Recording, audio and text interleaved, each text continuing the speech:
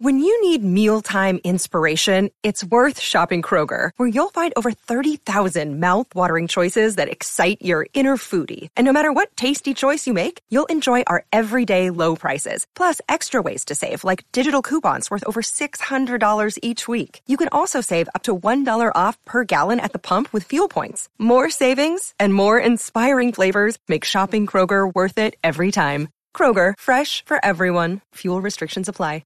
Another day is here, and you're ready for it. What to wear? Check. Breakfast, lunch, and dinner? Check. Planning for what's next and how to save for it? That's where Bank of America can help. For your financial to-dos, Bank of America has experts ready to help get you closer to your goals. Get started at one of our local financial centers or 24/7 in our mobile banking app. Find a location near you at bankofamerica.com/talktous. What would you like the power to do? Mobile banking requires downloading the app and is only available for select devices. Message and data rates may apply. Bank of America N.A., member FDIC. The biggest thing that the Jaguars gave away at today's pre-draft press conference was really that they believe there are 2 or 3 guys that are going to be there at 24 overall, or that they believe will be in that range that they feel comfortable with. But it really didn't seem like they were a team that thought outside those 2 or 3 guys that there were many more appealing options. You know, we heard Brandon Beane say earlier this week that, in terms of first-round grades, it's not great, when it comes to this draft class. Some people out there in NFL circles have theorized some teams might have between 15 to 20 first-round grades. And so if you're sitting at 24, that obviously, in this kind of draft class isn't ideal. But the Jaguars seem confident today that, out of their 2 to 3 guys that they want at 24, they believe one of those players will be there. I have my theories on who those 3 players are, ever since, obviously, General Manager Trent Baalke said this afternoon. People have kind of gone up and down the list with who they think those 3 players are. A lot of people said Brian Brzee, which, Dan Brugler of The Athletic obviously said earlier this week that the Jags have done a lot of work on Brzee.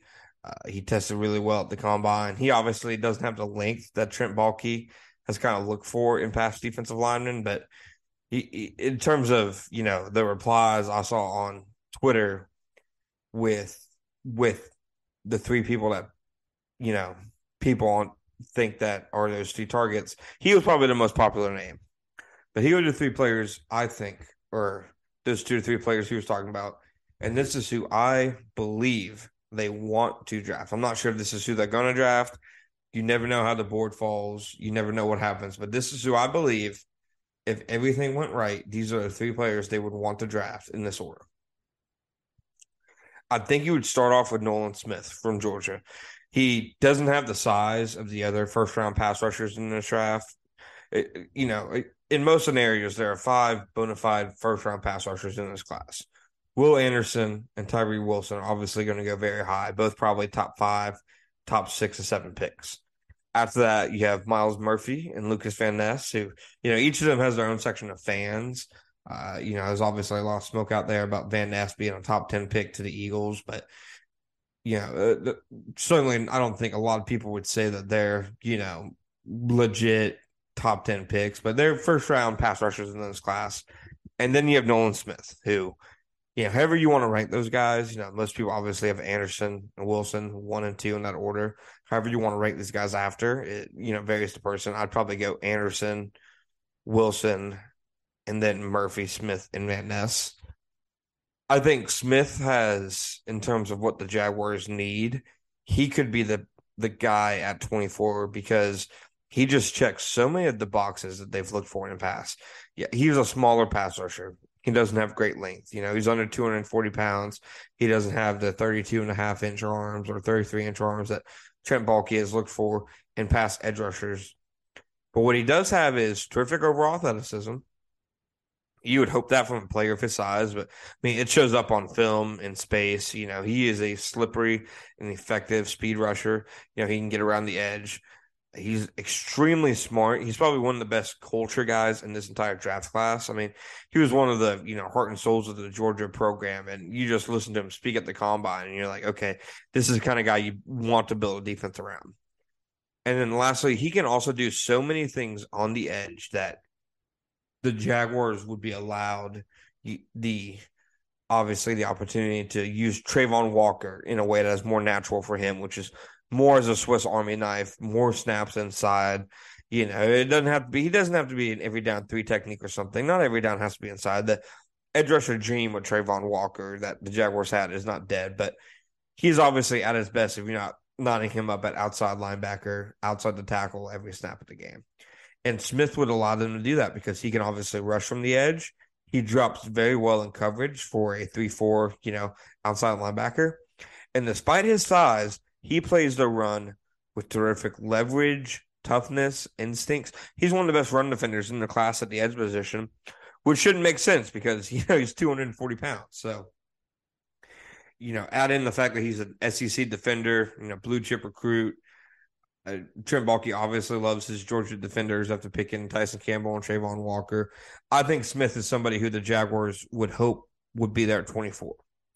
With that said, when Trent Baalke says today that, they think one or two of those guys would be there, I think Smith is the guy who would not be there. I think Smith is more likely to go top 12 than he is default 24. Maybe some teams pass on him due to his size, but just with his overall athleticism and well-rounded game, I think he'll be off the board. But I do think he's in that list internally for the Jaguars. Then you go number 2. Alabama defensive back Brian Branch. The Jaguars, they've done their homework on Branch. They've shown a lot of pre-draft interest in him. Sending cornerbacks coach and passing game coordinator Deshae Townsend to his pro day. The need is there for the Jaguars. Trent Baalke, he'll never be the kind of GM who goes up to a podium and says, all right, this is what our biggest need is entering the offseason. He'll just, he'll never do it. I mean, they could have 0 defensive tackles on the roster entering, March, and he won't say our biggest need is defensive tackle. And that's just, the kind of old school GM he is. But if he were to say what their needs were, I would think nickel corner, cornerback would be high up on that list. They weren't comfortable with the cornerback group they had going into last season. So I really don't think this season's would be any better considering that all you've really done is, subtract a guy in Shaquille Griffin and bring back a few depth guys. So I think nickel corner is a position they want to hit. When Baalke talked today, he mentioned a lot about need meeting value in this class and how he feels like this is a draft class, especially in the first round. It fits their needs. That made me think Branch. Just in terms of pure need on the field and fitting value, Branch at 24 checks every box. He's a good value there. He fits like a glove in the defense. He would fill a giant need. It would really be kind of a harmonious type of pick. So Branch is who I think is second. Lastly, I'll go with Cyrus Torrence. I really think that the Jaguars are going to be a team that's high on Torrence. He's obviously people have him graded as more of a run blocker and pass protector. I disagree with that. He didn't allow any sacks last year. He's obviously more of a big, mauling, strength-based guard than, a quick-footed zone-type guy. But has the talent to be a potential Pro Bowl, All-Pro type guard. And Trent Baalke also said today that left guard Ben Barch would not be available for probably the very start of training camp. He's ahead of progress, he thinks, on his knee injury from last year. But he doesn't think he'll be ready at the very start of training camp. The Jaguars have a legit need at left guard. So I think Torrence, again, an SEC player, somebody they've seen play a lot, up close. They were obviously at his pro day. He would fit a need. He'd fit the culture. Torrence is somebody who I think is going to be high on their list. So those are the 3 I think that they are talking about when they talk about these are a 2, to 3 guys that we're looking at number 24. And I'd probably put it in that order. Smith, Branch, Torrence. So let me know what you guys think. Let me know which 3 prospects you think it is. But those are the 3 I believe, just based off of pre-draft interest, where their needs are and how the board might fall. I would be confident in saying those are the 3 players that the Jaguars hope will be there at 24. Again, I don't think Nolan Smith will be there, but I think they're high on him. And I ultimately think Brian Branch or Cyrus Torrence right now is the leader to be the Jaguar selection at number 24 overall.